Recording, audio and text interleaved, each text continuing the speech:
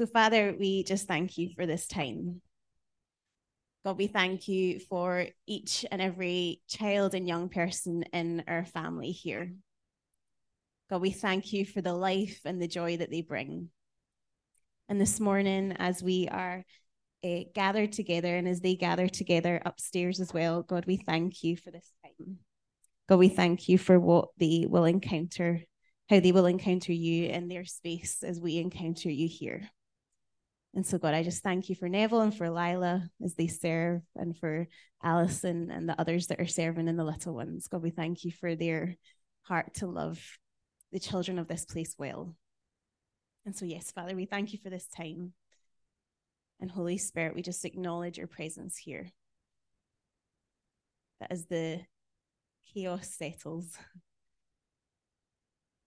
that we would just quiet our hearts, that we would quiet our minds and open our hearts and minds to hear from you afresh this morning.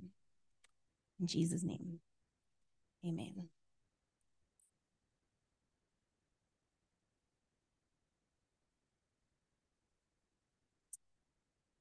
So this week, I don't know about you, but it's the start of December, and for me, I have just found that this week was a bit of a crazy, busy week. I know a lot of you are aware that we have our shoebox appeal going on, and so this week marks the end of our shoebox appeal, and so that is very busy, and there's just lots of things happening at this time of year. And so if it wasn't busy enough, I had decided that I was going to get some new carpets for my bedrooms. And so in the midst of this already very busy week with work, I had gone to the shop maybe a few weeks ago and picked what carpets I wanted, and they'd given me the date that they could install them or fit them. And it just so happened to fall in this week. And at that point, I didn't really think too much about the date. I just was like, yep, that's fine. We'll make that work.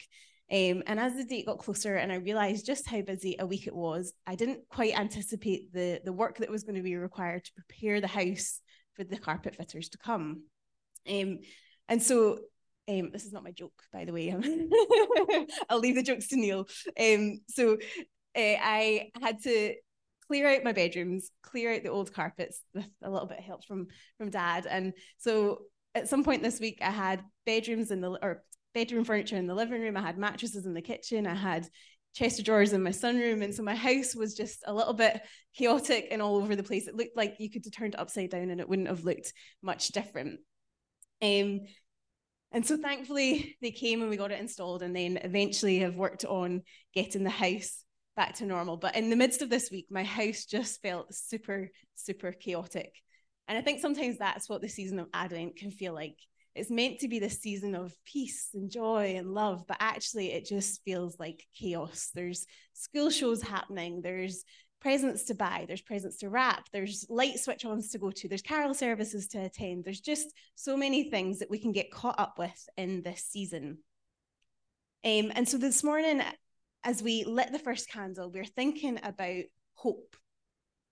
And so sometimes in the midst of the chaos, we overlook the things that the season is really about. And my hope for this season of Advent is that we all find ways, as Neil has already said, to create rhythms and habits that find and bring ease into our season of Advent, that bring space for us to encounter God, to have our hope renewed, our peace restored, our faith strengthened, and to encounter God's loving kindness afresh. And so this morning, we're going to spend a bit of time in the first chapter of Luke, if you want to open your Bibles so you're ready for that. We're going to look at the good news of hope that is found in the Christmas story, and particularly in Mary's story. So often we think of Advent as marking and counting down towards the end of the year. And many of us will have Advent calendars up on our walls, and some of your Advent calendars might actually count all the way up to the new year. And actually, according to the Christian calendar, Advent is the beginning of the new year. It's the start of a celebration. It's the start of something new. So in our Christian calendars, actually, Advent is not the end of the year, but just the beginning. And so when we think about Advent, often we think about Advent as a season of waiting. We are waiting for Christmas. We're waiting for the birth of Jesus. And when we go on to read this passage about Mary in a moment, there's lots of waiting in Mary's story. That's not spoilers. I'm sure you're all aware of this.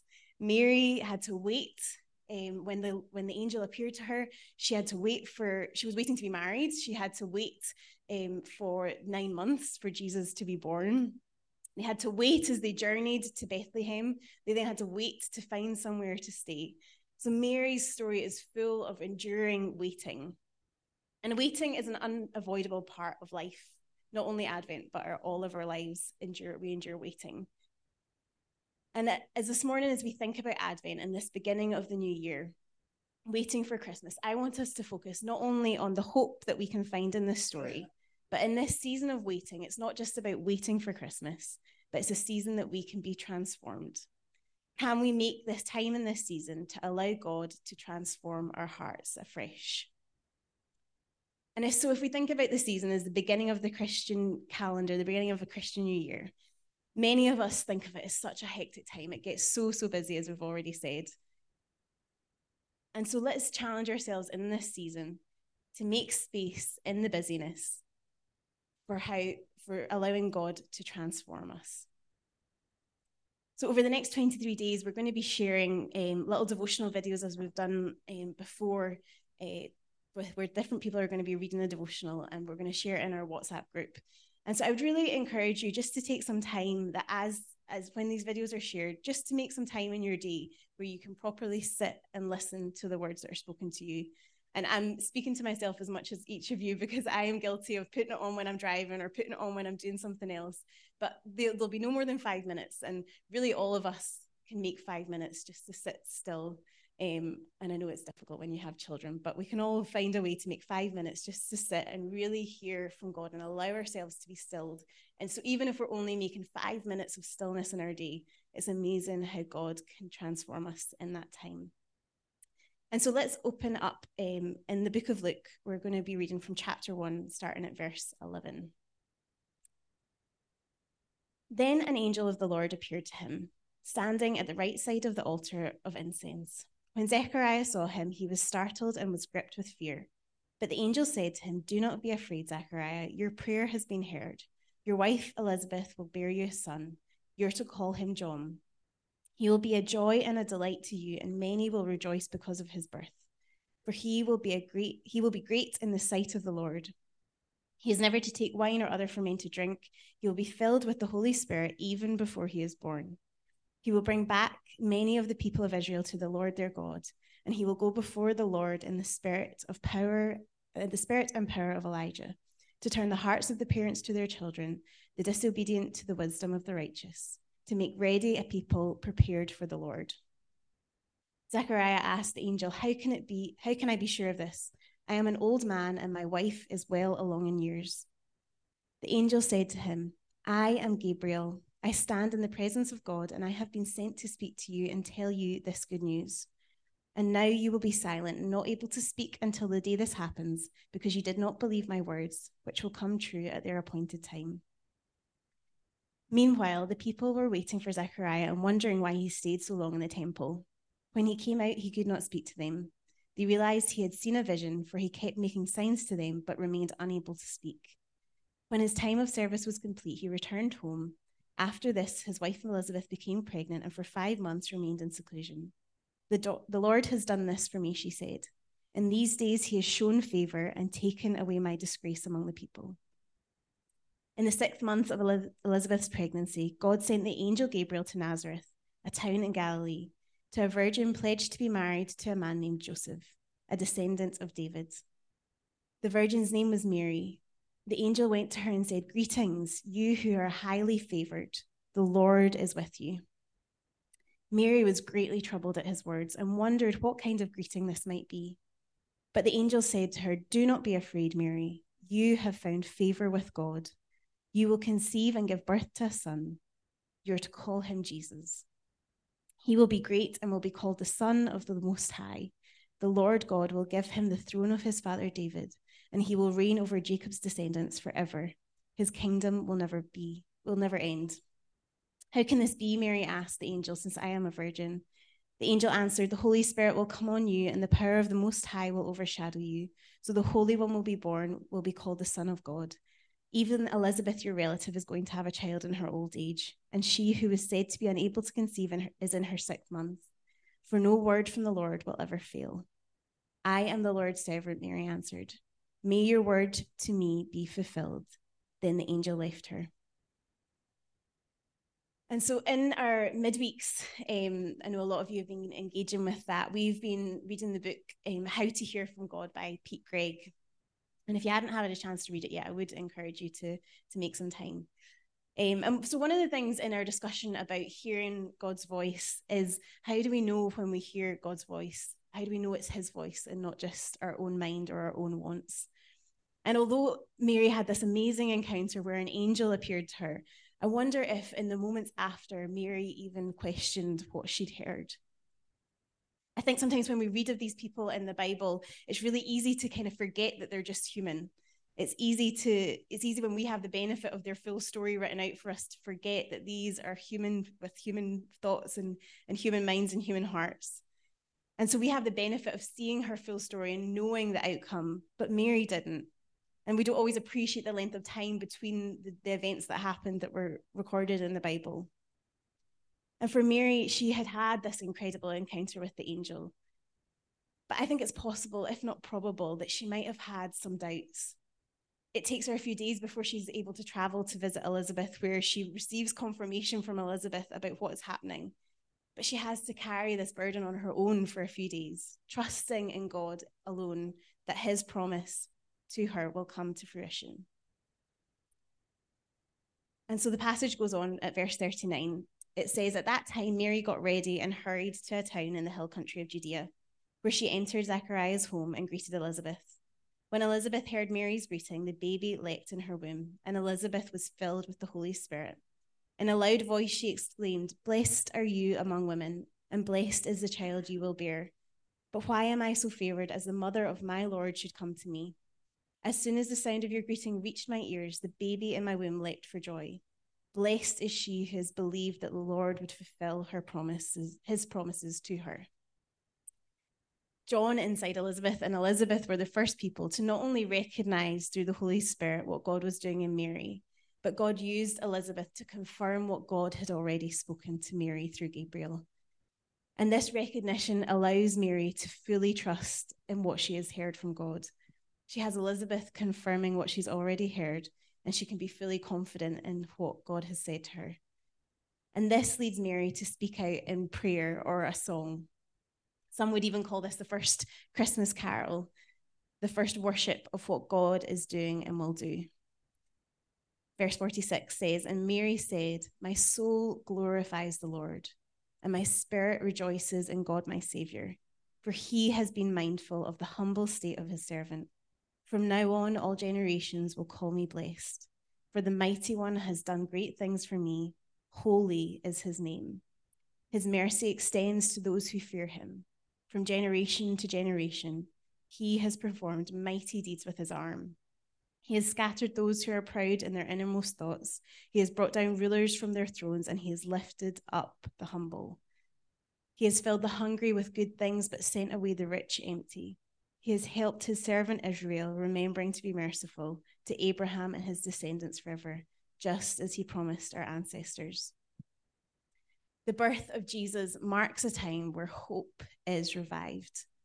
The Jewish people and Mary as a Jew had experienced great turbulence, great persecution, war, famine, suffering, and pain. Nazareth was a rural village occupied by farmers and tradespeople, and most of those who were living there were living in poverty. And actually, there's a lot of parallels between the world at the time that Mary would have known and the world that we live in now. A lot of the same things that are going on in Mary, that were going on at the time when Mary was alive, are happening in our world today. Wars, famines, disasters. And in some ways, we can sort of dismiss Mary's song as some nice words that she's singing as the first Christmas carol. But actually, there's a lot of depth to the words that Mary says. For someone who was likely uneducated, there's deep theology in her words. The words of this poor, illiterate, possibly young, unmarried, pregnant teenager. And so when Mary sings this song or speaks these words, she's singing this song of praise. She's not only sharing the joy with her cousin, her feelings her feelings with her cousin. She's announcing the greatness of God from her spirit. She is confirming the promise out loud that God has spoken to her, and she's fully rejoicing in the good news that he has given to her. Sometimes these verses are called the Magnificat, which literally means my soul magnifies the Lord. And different denominations will use these verses as part of their liturgy. Sometimes it's even found in Advent services, and it's used in the Book of Common Prayer. And the truth is that this song speaks to who Mary is. It speaks of who she is and how deep her faith is. Mary said, "My soul glorifies the Lord, and my spirit rejoices in God my Saviour." Mary acknowledges who God is. In some versions it says, "In God that gives me life." God is the one who has supported and maintained and preserved Mary's life. He is the Saviour, and he has given her the Saviour for the world to carry. He's providing through her a Saviour for the world. Mary knows who God is and believes in the words that he has spoken to her. In her words of worship, her spirit rejoices and knows that she is declaring who God is and what he's done for her. Mary's words actually share many similarities with songs from the Old Testament, like Hannah and Miriam's. And although she probably was illiterate, the Jewish culture was such that passages of scripture were taught from the Torah, and they'd be learned through oral repetition and listening. They would pass down stories from generation to generation, so that even though people couldn't read, they could learn about God, the stories of their ancestors. And from her time learning about God through these stories, Mary had encountered this same God of her ancestors, Hannah and Miriam. For he has been mindful of the humble state of his servant. From now on, all generations will call me blessed. The people of Nazareth were poor, and at that time often struggled to pay the taxes not only to the temple, but to Rome. The Romans were the occupying force in the land, and there was great tension between the Jewish people and the Roman invaders. And Mary had grown up in this really turbulent time where there was oppression and violence and poverty. And so it wouldn't be untrue to say that Mary had probably had quite a difficult life. But God had chosen this poor young girl to be the mother of the Messiah. And although she's not from a family that can afford expensive food or clothing, but an ordinary poor girl from a small village, she has to learn to face the challenges that come with this blessing that God has given her. Because her friends and neighbors will look at her as a disgrace because she is an unmarried pregnant woman. And it's easy for us to now look at Mary and think she is highly favored and blessed. But this blessing came with challenges. There was hardships that Mary had to face because of this blessing from God. One day in her future, she will have to watch the son she bared be rejected and shamed and crucified. But despite all this, Mary focuses on the blessing. Despite all the pain and the challenges she will face, Mary praises God for honoring her. She acknowledges that those who will come after will look at her life and call her blessed. For the Mighty One has done great things for me. Holy is his name. His mercy extends to those who fear him from generation to generation. Mary knows that this is good news for all, that the good news that God has given her is not just for her, it's not just for her people, but the blessing is for all nations. That through Jesus, God will bless the whole earth. He will save the whole earth. It's not just for Mary, but it's for the whole world. He has performed mighty deeds with his arm. He has scattered those who are proud in their innermost thoughts. He has brought down rulers from their thrones, but has lifted up the humble. He has filled the hungry with good things, but sent away the rich empty. He has helped his servant Israel, remembering to be merciful to Abraham and his descendants forever, just as he promised our ancestors. I don't know about you, but when I heard those words, when I was reading those words, they reminded me a little bit of the Beatitudes, where Jesus is talking about the God's kingdom in Matthew. But God's kingdom is one that is not like we expect it to be. It's one that is often countercultural. And sometimes scholars will use the term that God's kingdom is the upside down kingdom. And that's what Mary talks about in her song. Those that have been exalted, the rulers, will be brought down low. The humble will be the ones that are lifted up. The hungry are the ones that will be filled, and the rich will be sent away. God's kingdom is countercultural, and God is always on the side of the poor, the brokenhearted, and the humble. Mary's song is a beautiful reminder of all that God has done, of his faithfulness, and that he always keeps his promises.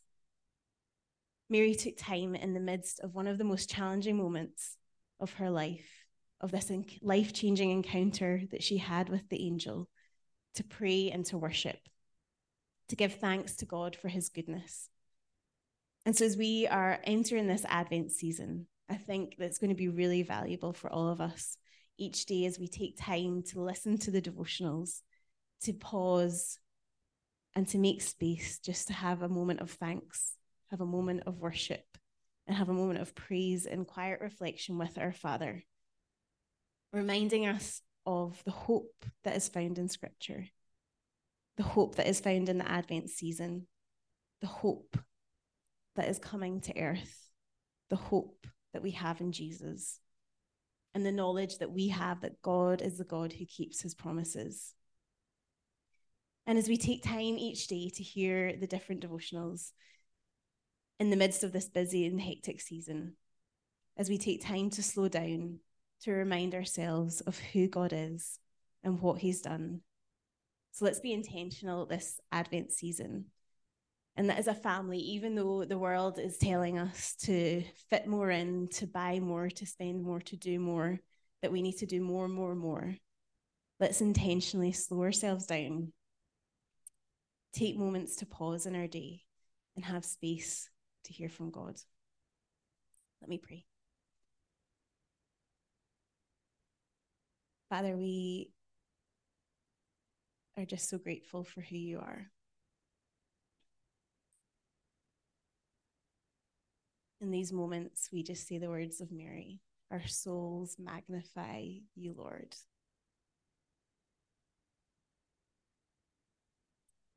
We just thank you for who you are and for each person in the room. God, that I pray as they are intentional about taking time with you this Advent season, that they would have encounters with you, that they would be reminded of your love for them, that their hope would be restored, their faith would be strengthened, and that your peace would reign in their hearts and in their minds. In Jesus' name, amen.